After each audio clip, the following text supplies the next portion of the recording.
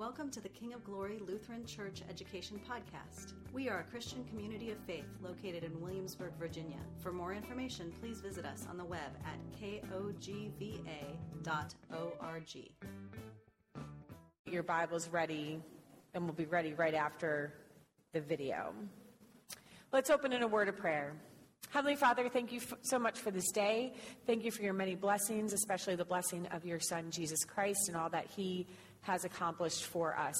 Lord, thank you for the example of Noah and of God's love demonstrated through what he does with Noah and how he brings Noah and his family through safely from the flood. Thank you that we are beneficiaries of the people that have gone before us and all that we can learn from them. We thank you for that.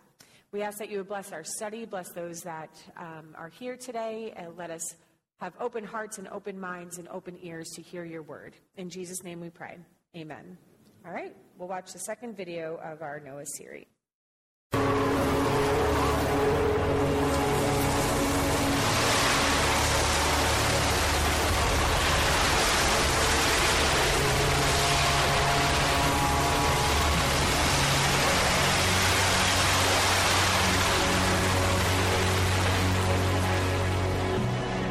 Welcome back to Noah, the man, the ark, the flood. In the first session, we learned that more and more of Adam and Eve's descendants turned their backs on God, growing ever more corrupt and evil, while the number of those who believed in God, feared his wrath, and trusted in his promise of salvation kept dwindling until only one family of believers was left.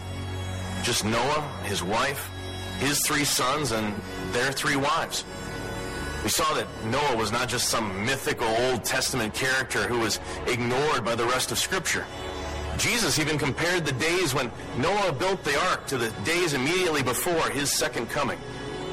Noah found favor in the eyes of the Lord because of the faith that was given to him by the Holy Spirit. God chose him to be the future of the human race through his sons and their wives, and to preserve the animals that would repopulate the earth after the flood. In this session, we're going to explore his ark, its design, its construction, and whether it could really have carried all those animals. Let's begin. Noah first learns about the coming storm in the 6th chapter of Genesis. And God said to Noah, I have determined to make an end of all flesh, for the earth is filled with violence through them. Behold, I will destroy them with the earth. Make yourself an ark of gopher wood. Make rooms in the ark, and cover it inside and out with pitch. This is how you are to make it. The length of the ark, 300 cubits. Its breadth, 50 cubits. Its height, 30 cubits. Make a roof for the ark and finish it to a cubit above, and set the door of the ark in its side. Make it with lower, second, and third decks. Bodhi Hodge holds a master's degree in mechanical engineering and is a speaker, writer, and researcher for Answers in Genesis. To understand the dimensions of the ark, we need to understand what a cubit is.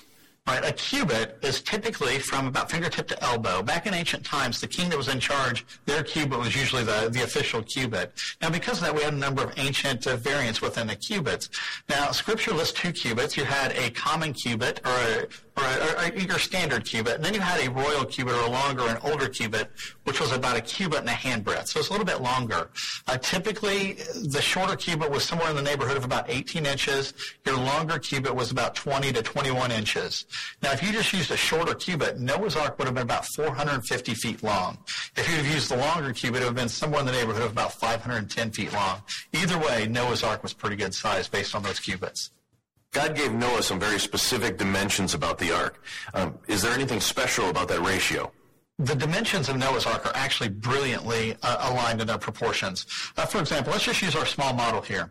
If I wanted a Noah's Ark that was really strong, you'd want to make it really tall so it wouldn't break in half. The problem is if you made this really tall, well, it could capsize, it could fall over. If you wanted a ship that was really stable, you'd want it really long like a cruise ship. But you never see cruise ships in a hurricane because they can break in the middle. You can have a hull fracture. If you wanted a really stable Noah's Ark, you'd want it wide like a pontoon boat.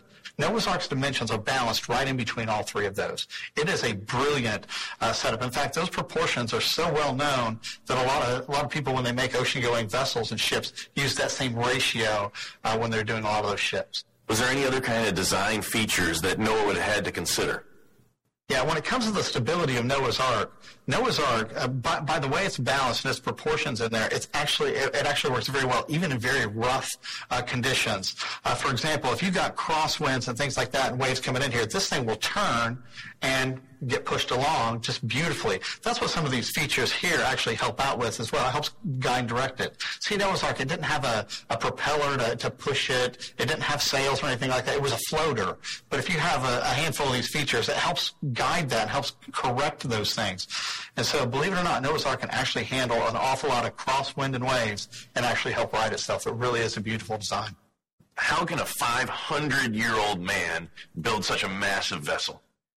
What kind of technology could he have used?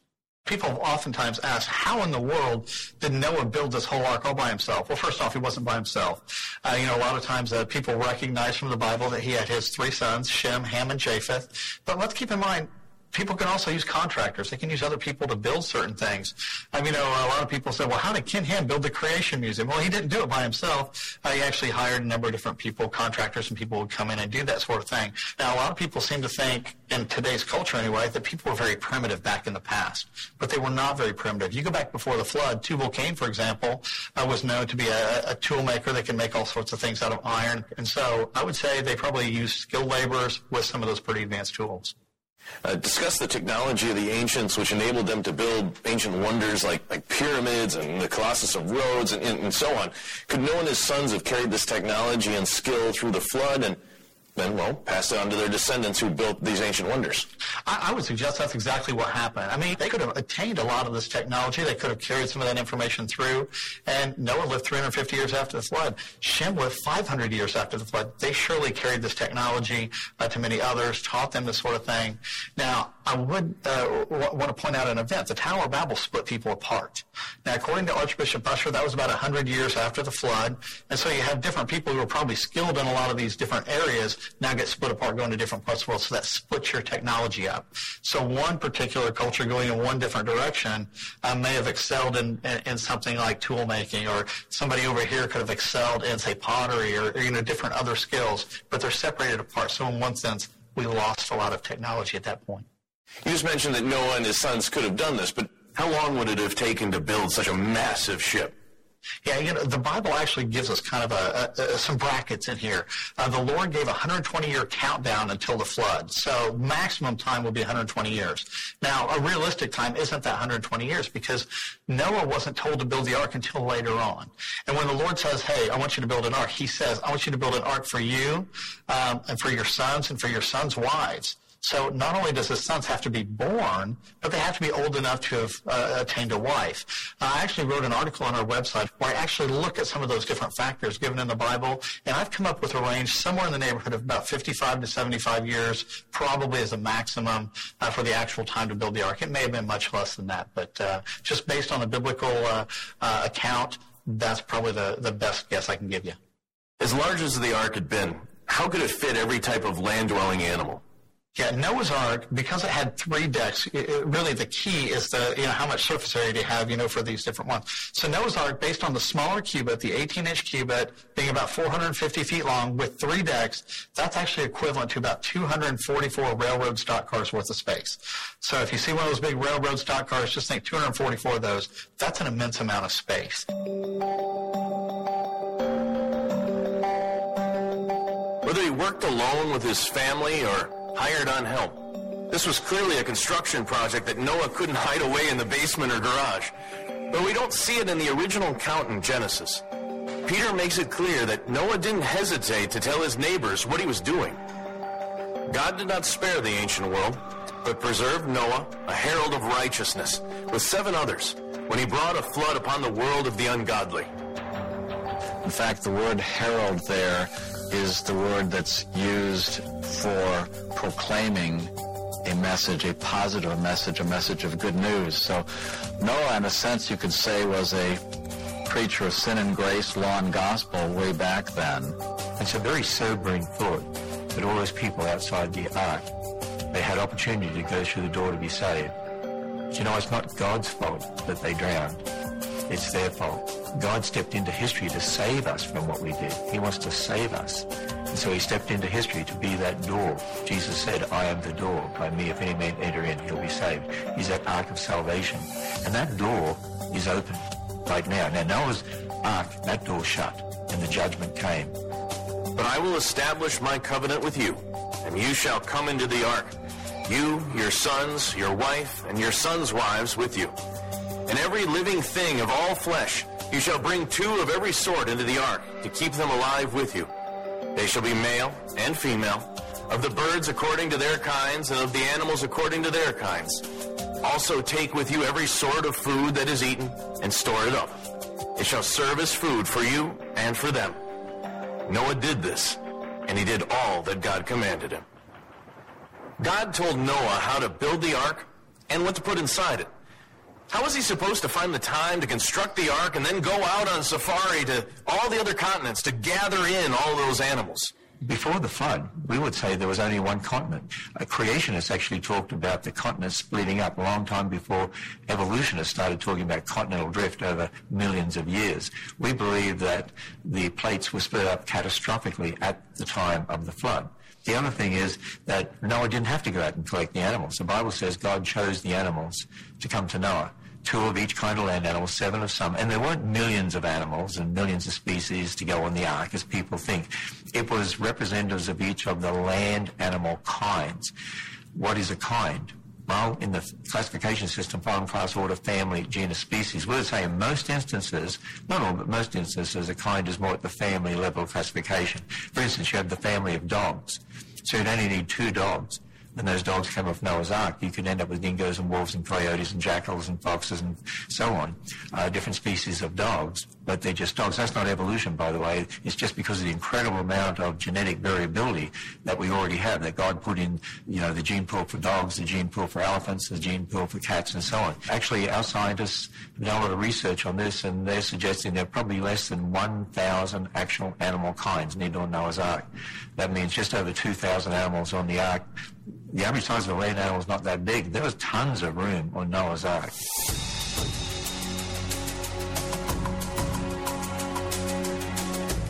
We now come to one of those problems that seems to confound Christians. Science teaches that dinosaurs disappeared from the earth 66 million years ago. Science also teaches that humans first appeared on Earth between 120,000 and 200,000 years ago. Science says the fossil record proves this. However, the Bible teaches that the world is only several thousand years old.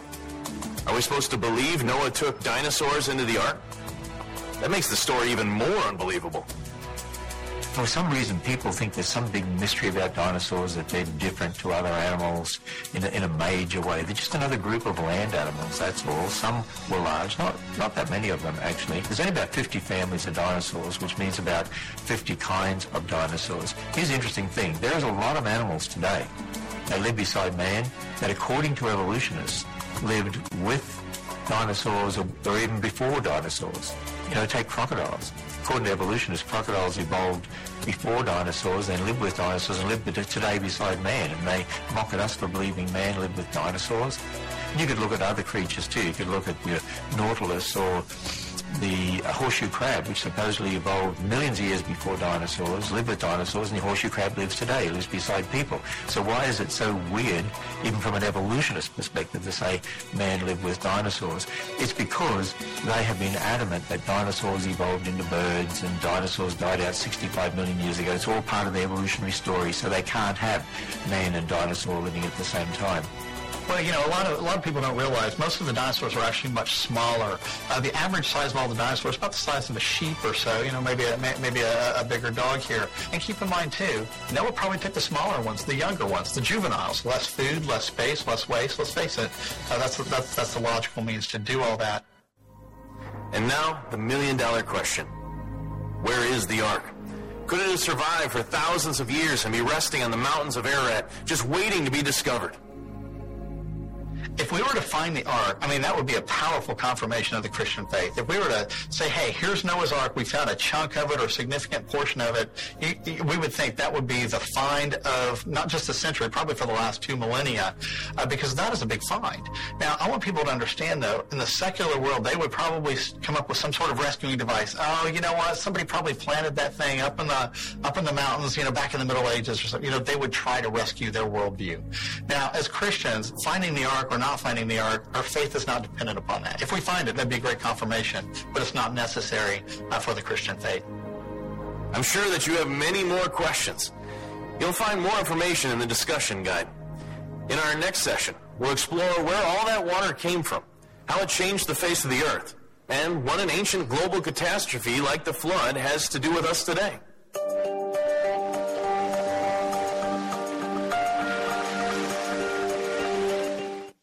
Okay, so before we read Genesis 7, so it really brings us up, this video brought us up to Genesis 7, and I know Pastor you read in Bible study last week, Genesis 6. What are some reactions to the video and what we just heard?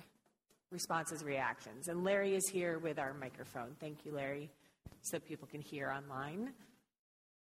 Anything new? John? I've seen, about a year or so ago, a video that some people went into eastern Turkey and found what they think is a site of the ark. And one of the people involved in this whole project was a former astronaut. Huh. And what they found was, it looked like they had it staked out. It was the dimensions and shape of the ark. And they had some difficulty with the Turkish government restricting access to that area. So they haven't been able to apparently do any more research on it. Yeah. Cool. Thanks for sharing that. Anyone else? Karen? We'll go by table here. So this is telling me that all of us are ancestors of Noah's children? Yeah. Right, that's a lot of multiplication. I agree. That's what it seems like. That's what it seems like, because, and we'll see this actually in what we read today. God had given the command to be fruitful and multiply, and we have evidence that Noah was fruitful and multiplied before the flood, but not after the flood. And it looks like his children were fruitful and multiplying after the flood, not before the flood. So, yeah. Anyone else? Okay. Bob? Yeah, one of the points that was made by the speakers was if we found the ark, it'd be absolute confirmation, of Christianity. But I also feel that maybe it really is touching on the idea, that Christ explained to Thomas, "Blessed are you who have believed but have not seen" at this point. And it's almost a feeling that I have that that's what is being faced here. Thank you for that. Yeah, I didn't consider that in that way. I do like that he followed it up with that our faith is not dependent on finding the ark. And sometimes it can seem like that if we just had those confirmations. But like you said, Jesus said, blessed are those who believe and haven't seen. And so we can be among that. We can be among that group as well, which is good. Okay. Well, we can bring other things up as we go along. So if anything comes back up to you, feel free to reference the video. I'm going to read this so for the people online that they can hear this, but I'm also reading from the NIV version. So if you have a different word, okay. Oh, okay, there. Okay. Sorry. They're closing the school, so she's got to go get her kiddo. Yeah. They have to go to the bathroom. We can't keep them from going to the bathroom. We can keep you from going to the bathroom because you're adults and you can leave, but they cannot.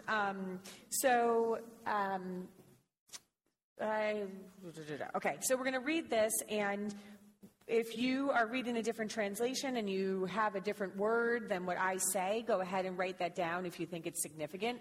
After I read this, then we'll get some feedback about what's in here.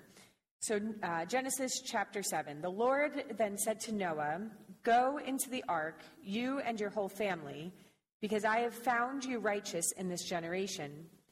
Take with you 7 pairs of every kind of clean animal, a male and its mate, and 1 pair of every kind of unclean animal, a male and its mate, and also 7 pairs of every kind of bird, male and female, to keep their various kinds alive throughout the earth. 7 days from now I will send rain on the earth for 40 days and 40 nights, and I will wipe from the face of the earth every living creature I have made." And Noah did all that the Lord commanded him. Noah was 600 years old when the floodwaters came on the earth. And Noah and his sons and his wife and his sons' wives entered the ark to escape the waters of the flood. Pairs of clean and unclean animals, of birds and of all creatures that move along the ground, male and female, came to Noah and entered the ark, as God had commanded Noah. And after the 7 days, the floodwaters came on the earth. In the 600th year of Noah's life, on the 17th day of the 2nd month, on that day all the springs of the great deep burst forth, and the floodgates of the heavens were opened, and rain fell on the earth 40 days and 40 nights.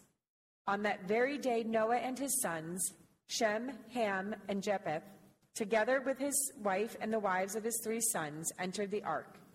They had with them every wild animal according to its kind, all livestock according to their kinds, every creature that moves along the ground according to its kind, and every bird according to its kind, everything with wings.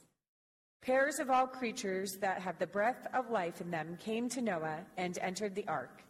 The animals going in were male and female of every living thing, as God had commanded Noah.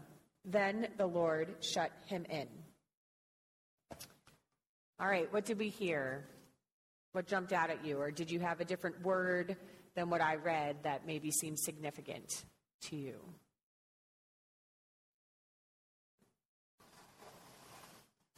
Steve?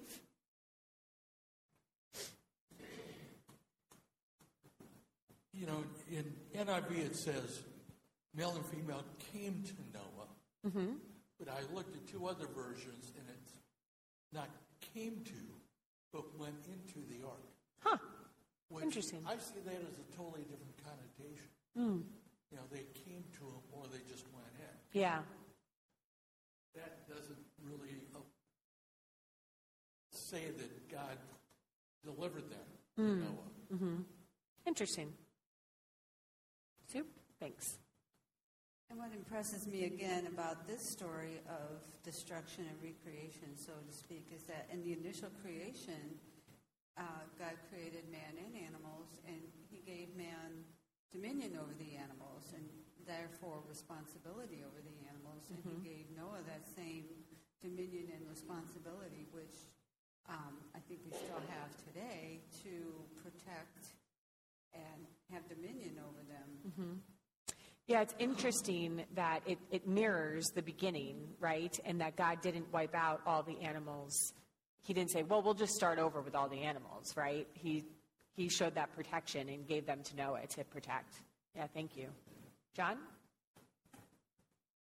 One of the Bibles I have at home, and I can't remember what version it is, Revised Standard Version or something, said that in addition to all these animals, God told Noah to take 7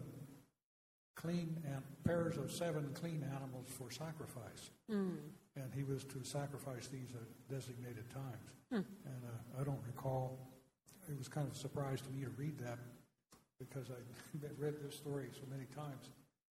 Yeah, that's interesting. I have not heard that. I don't know if anybody else has heard that before, but it's interesting because God had not really set up that sacrificial system yet, so that's interesting. There were sacrifices for sure. But Carol? Well, I had a question regarding the numbers because for the end... You had a question regarding the numbers, Carol Monroe? Imagine that. We all have our gifts, yes. Well, the end of chapter 6 yes. was 2 of every sort, and then I got into 7, and it said, that it was 7 pairs of clean animals, which makes sense if it was for a sacrifice. Right. But then I questioned why they wanted the unclean animals too.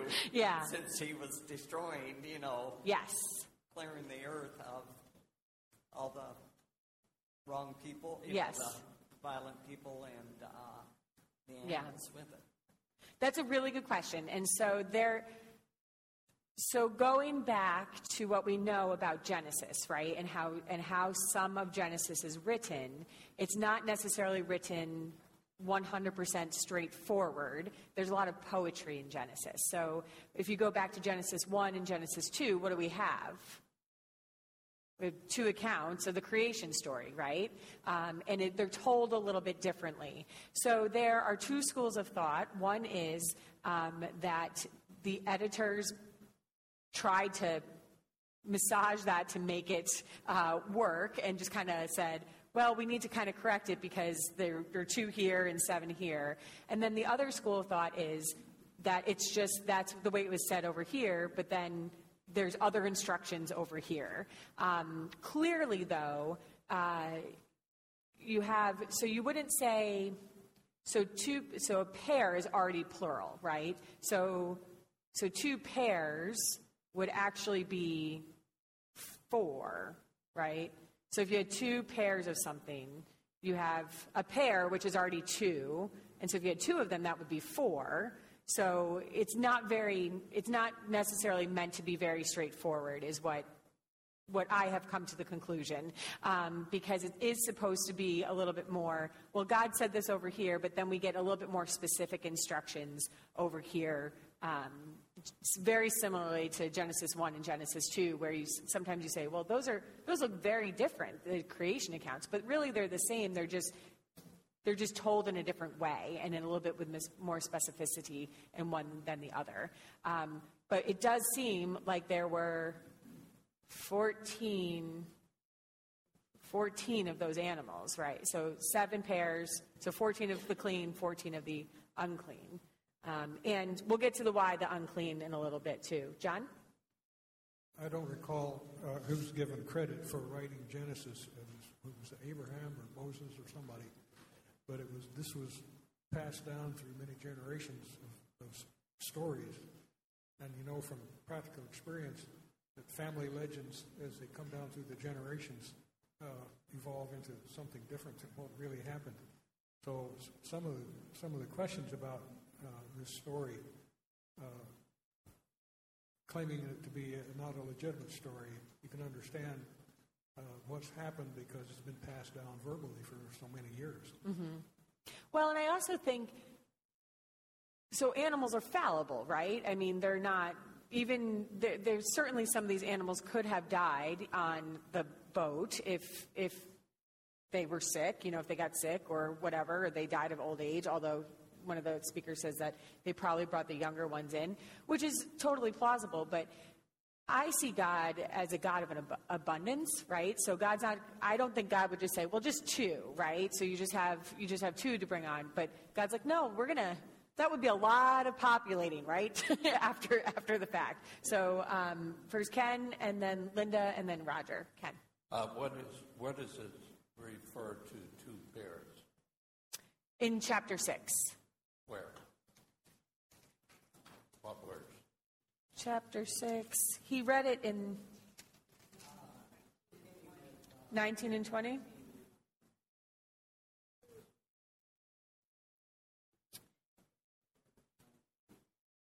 And then, where does it see 2 pair? It says 2 of every kind of bird and every kind of animal. 2. Yes, but then he goes on to say 7 pair, 7 pair. Maybe it was in a different translation.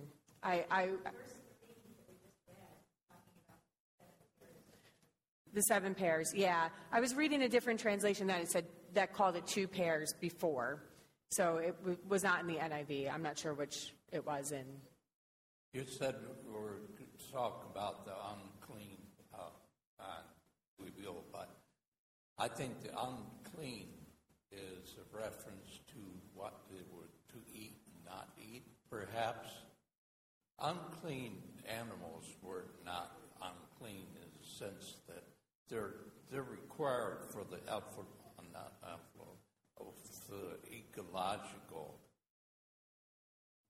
ecology work takes the unclean as well. Of course, yes, exactly. Yeah, they're not unclean as if they're not working, right? Yeah, they have their place. Linda? The law distinguishing unclean and clean was on Mount Sinai, which was a much later. You got it, yes. So, good point. how does he know yes. what was unclean? Did God tell him? Well, yes. That is a good question, right? I promise we will address it. Yes. One of the questions you wonder about is how did all the animals know? Yeah. But I guess several years ago there was a tsunami on one of the South Sea islands, and I remember one of the human sign was the water just went out from the shore. But they commented that all the birds and the animals had left well before that tsunami hit. So they know, or God puts a word in there, that they know that something is coming. Yeah. They're smart enough to leave, the humans are not. Yeah, because they have different instincts, right? They have a different awareness of the world around them than we do. So, okay, Pastor Freilich, and then Lois. Yeah. Well, please do. Yeah. No, you don't. Just do it. We get caught up in the things of the world. Mm-hmm. This is a book of theology. This is about God. It's not about the animals. It's about God's grace and God's mercy right from the very beginning. And I think so often we read it as a history book. Mm-hmm. It's a book of theology. Mm-hmm. It's how God has His grace and mercy for each and every one of us, every creature. Thank you. You didn't hate to do that. That was good. Thank you. I appreciate that. Lois, and then we're going to up here, sorry. Let me not just say words. Let me point to people too. Actually, Pastor, you answered the question. Book of Theology. I was always curious, what about all the water animals and creatures? And it doesn't mention that. And that's a thing of the world. So you perfectly answered it already. I just have always thought about water animals. Where did they go? Were they saved? Did they just reproduce? Yeah. I would hope that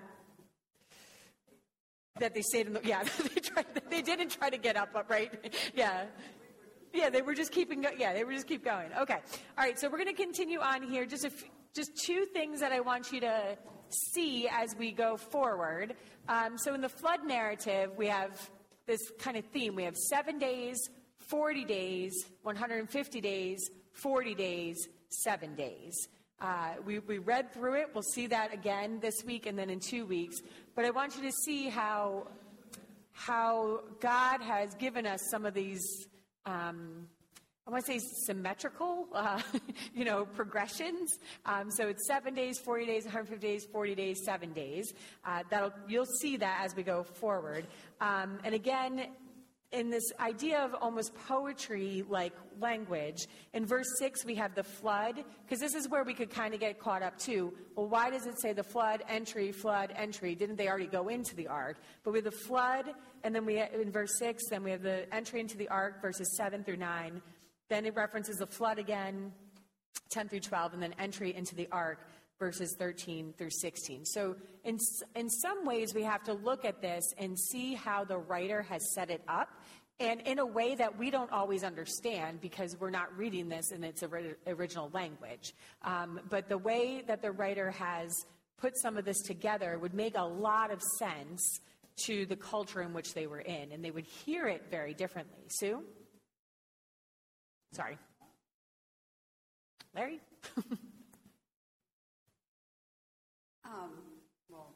NIV Study Bible says that it was part of the Pentateuch, which was given to Moses credit Right. for having written it. And from what I understand, well, there wasn't that much written, and there was poetry and there was music. Mm-hmm. And I think that made it more easily remembered as the stories were passed down. And so I think that has to do with how things are written. Yeah, I agree. It's beautiful if you look at it in the way that the writer could have intended it to be written. It's interesting because for CDT, with the CDT class, we ask them to memorize the books of the Bible, but we do it through song. And so I've told them, when I was youth and family minister, you will be singing this in your sleep, and when you are, you know that you know the books of the Bible in their order. It's a lot easier to know it by song. Yeah, exactly. That's what they say. Sometimes they have to sing through it, but hey, they know it. It's a lot easier than just, remembering it the way that we sometimes try to memorize. Okay, so let's look at verse 1. The Lord then said to Noah, "Go into the ark, you and your whole family, because I have found you righteous in this generation." Highlight here, don't let the second half of this verse mislead you. God is not saying that because Noah is righteous, he will be saved, right?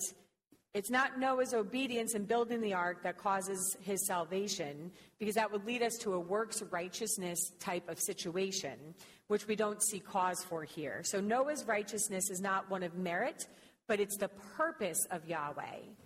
So the purpose of Yahweh is that Noah would be righteous. I know that Pastor talked about this last week. It does not mean that Noah was perfect, right? He was not the first Messiah. God chose Noah as a suitable representative of the human race, one by whom humanity would be saved. So sometimes we can get caught up on that word righteousness. So we don't want to look at that as if Noah was, somehow this was his work. This is God's work here. And because God is righteous, he has chosen Noah to be that way. So verse 2, take with you 7 pairs of every kind of clean animal, a male and its mate, and 1 pair of every kind of unclean animal, male and its mate, and also 7 pairs of every kind of bird, male and female, to keep their various kinds alive throughout the earth. So we're presupposing here that the ark has been built, right? We don't see the ark actually being built. If you want to see that, then you can watch the movie with Steve Carell, and he actually builds the ark, and it's a pretty funny movie. But we don't see that actually happening here. Just before entering the ark, Noah receives these detailed instructions about who and what he is supposed to take. Interestingly, God is also calling Noah to preserve those that are not clean, right? The text doesn't technically say unclean, but it does say not clean. In some translations it says unclean, but it's really not clean. We don't yet have the Levitical laws that tell us which animals are clean and unclean, presumably because they aren't given animals to eat until when?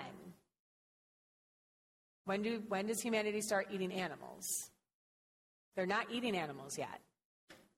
After the flood, they're given the ability to eat animals. Up until this time, they're not eating animals. So we don't need clean and unclean because they're not eating them, right? They're just not eating them. So it's still interesting that God still spares those animals that were not clean from death. And I think, as Pastor said, this is not about animals, it's not about humanity, but it is about God. But that animals are as much of an object of Yahweh's compassion as Noah and his family are. And so it's interesting that he doesn't just choose whatever he determines clean or not clean, but he says all these animals will be saved, which is just interesting. It's an interesting, thing to point out, especially since we don't yet have the clean and unclean laws. Going forward to verse 4, 7 days from now I will send rain on the earth for 40 days and 40 nights, and I will wipe from the face of the earth every living creature I have made. So to send rain is, yes, it's going to be a steady rain, right? But the severity is the fact that it goes on for 40 days and 40 nights. That's what really impacts what is happening here. And Noah did all that the Lord commanded him. So what did Noah do? He obeyed. Yes, thanks, Sue. He obeyed, right? Noah was obedient to what God had told him to do. We're not given a lot of information how Noah physically constructed the ark. As the speaker said, we assume that Noah did not build it all by himself. That would be, he would need extra help, right, from God to be able to do that. So we don't have an account that what he used to construct or who he used to construct it. We know the materials he did. The author doesn't find this necessarily apparently, but we are essentially told that Noah gets the job done. So we see Noah's obedience and successful completion carried out in these next few verses. In verses 1 through 5, it began with what God said to Noah, what he was to do, and it ended with a note that Noah did what God had commanded him to do. God also told Noah what God himself was going to do in 7 days send rain. And verses 6 through 9, which are coming up, represent Noah's fulfillment of verse 1. So if you go back to verse 1, right, Lord saying to Noah, go into the ark, you and your whole family. And we see verses 6 through 9 coming up represent Noah's fulfillment of verse 1. Noah was 600 years old when the floodwaters came to the earth, and Noah and his sons and his wife and his sons' wives entered the ark to escape the waters of the flood. So Noah's sons, at least one of them would have had to be about, 100 years old or so, give or take? I know, can you just imagine? I can't even imagine, building something like that now. By the time they entered the ark, we're given no more evidence that Noah had any more children after the flood, but that his sons and their wives had children after the flood. Pairs of clean and unclean animals, birds, and all creatures that move along the ground, male and female, came to Noah and entered the ark as God had commanded Noah. And after the 7 days, the floodwaters came on the earth. Verse 10, that after the 7 days, the floodwaters came to the earth, represents the fulfillment of the divine promissory note, so to speak, right? Of verse 4. So going back to verse 4, God's going to send these rains in 7 days. In verse 10, we see that coming true. Noah does what God says. God does what God says he's going to do. He's faithful to his own word as Noah is to God's word. Note the continued use of the 7 days. What else happens in 7 days? Creation, right? Creation, before God started his creating process, there was the earth, right? But it was, what does the Bible say? What was it? Yeah, null, void, formless, void, chaotic, right? There was no order to what was on this earth. And so what God did by unchaoticing, right? He took chaos and made it not chaotic. I know I'm making up words. I think it's this Bible study. You just have to make up words at the 10 a.m. Bible study. I'll use it tonight too. So you take the chaos. It was chaos. God made it not chaotic. And now what's happening? It's going back to chaos, right? Creation is being somewhat undone here. Not completely, but interestingly that it's the 7 days and the 7 days, right? The world was then thrown into chaos seven days after Noah was put in the ark. In the section of Genesis 7, 6 through 16, it swings back and forth between describing the flood and the entry into the ark, as I showed you before. So what they're doing is summarizing the points from earlier on. And so we have the flood, we have the entry into the ark, the flood, the entry into the ark. I'm going to stop there for a second. Any thoughts or comments before we finish these last couple of verses? Ken?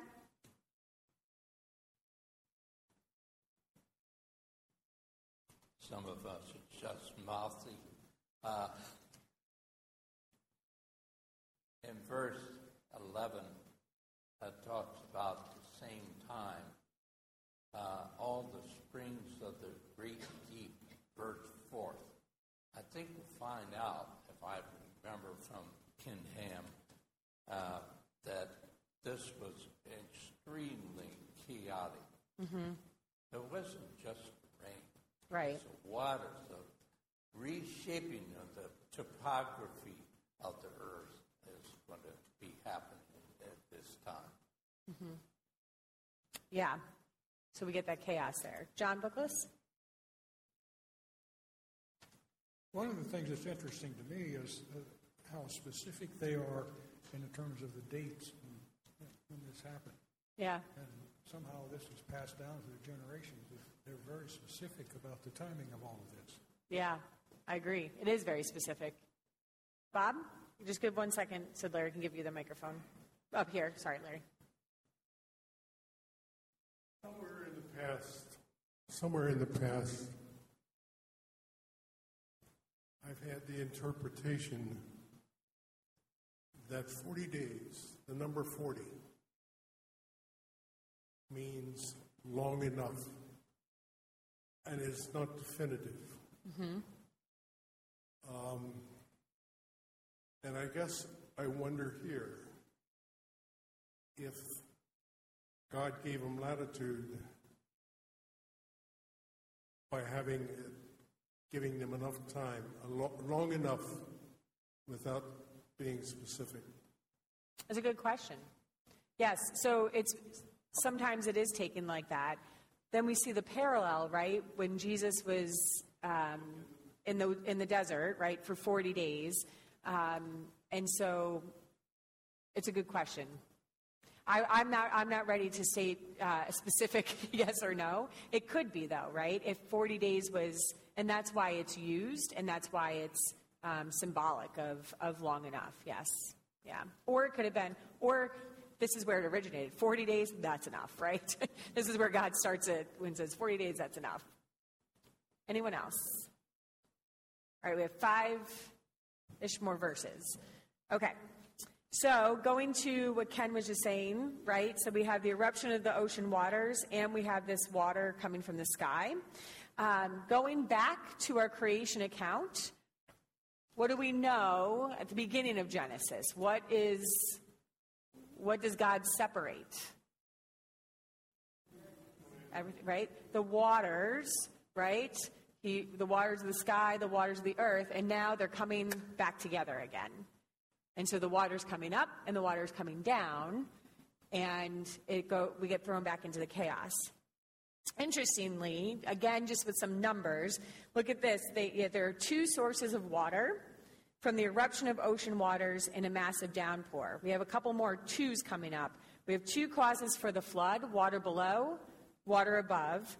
2 kinds of occupants in the ark, right? We have human, we have animal. And then we also have 2 names for the deity. We have Elohim and Yahweh. Elohim being God and Yahweh being Lord. Just interesting what the author is doing here and giving us some symbolism with some numbers. We see this, the 2s, we see this in the pairs, right?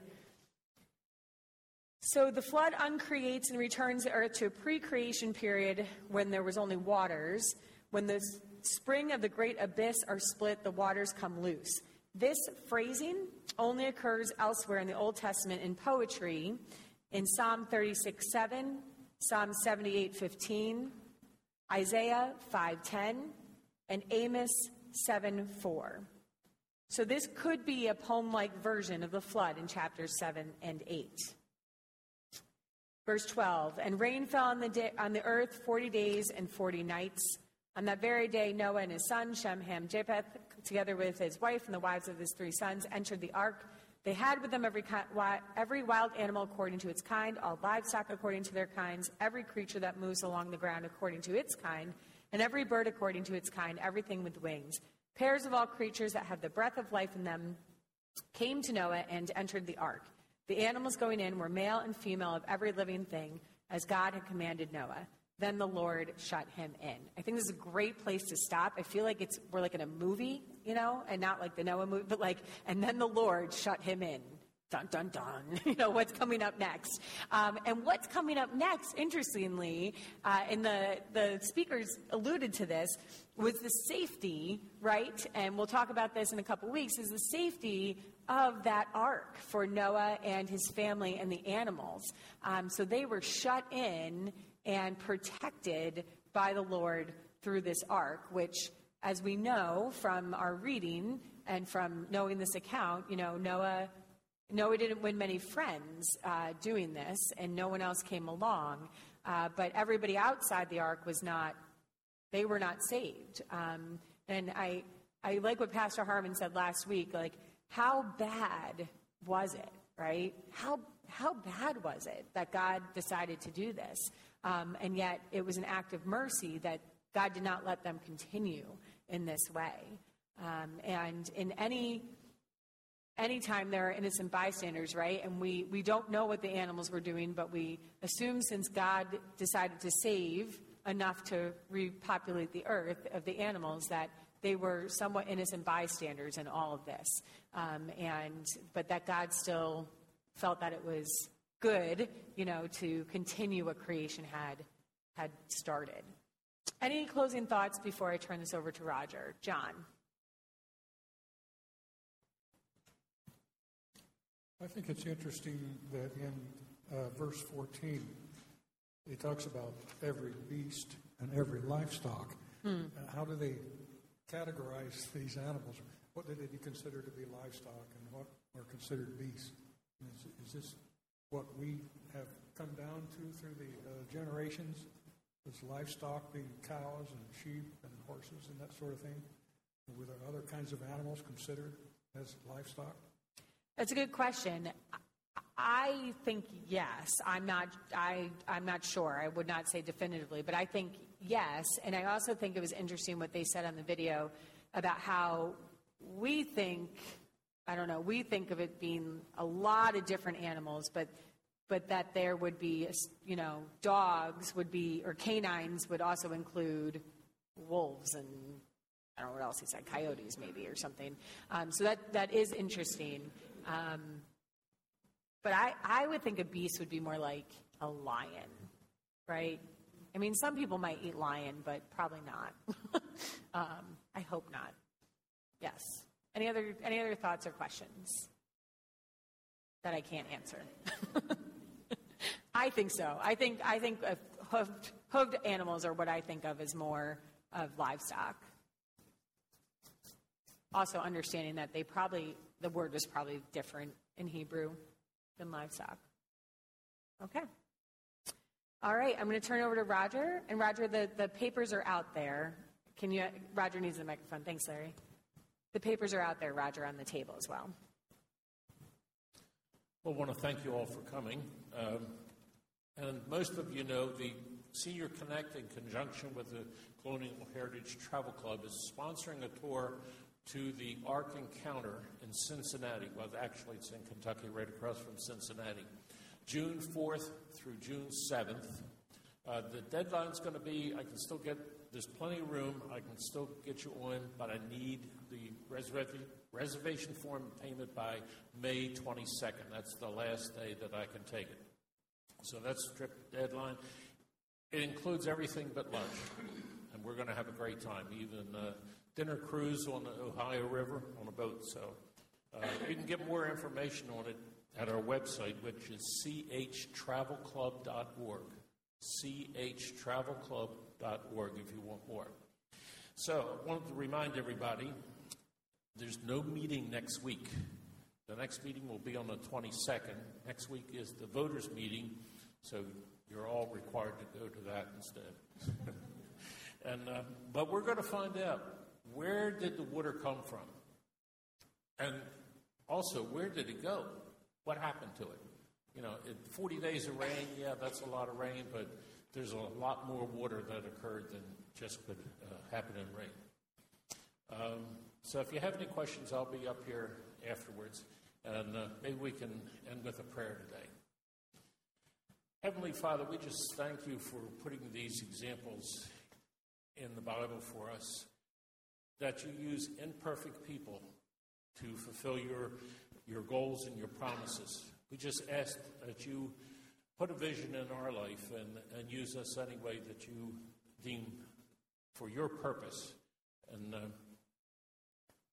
that we can be an instrument of you in bringing people to your word, and that they can be saved as well through the knowledge of Jesus Christ. We ask this in blessing in your name, Lord Jesus. Amen. Have a great week. Thank you for listening to the King of Glory Church Education Podcast. Our mission is to connect to God and His people, grow in faith and love, and live through service and sharing. Visit us on the web at kogva.org.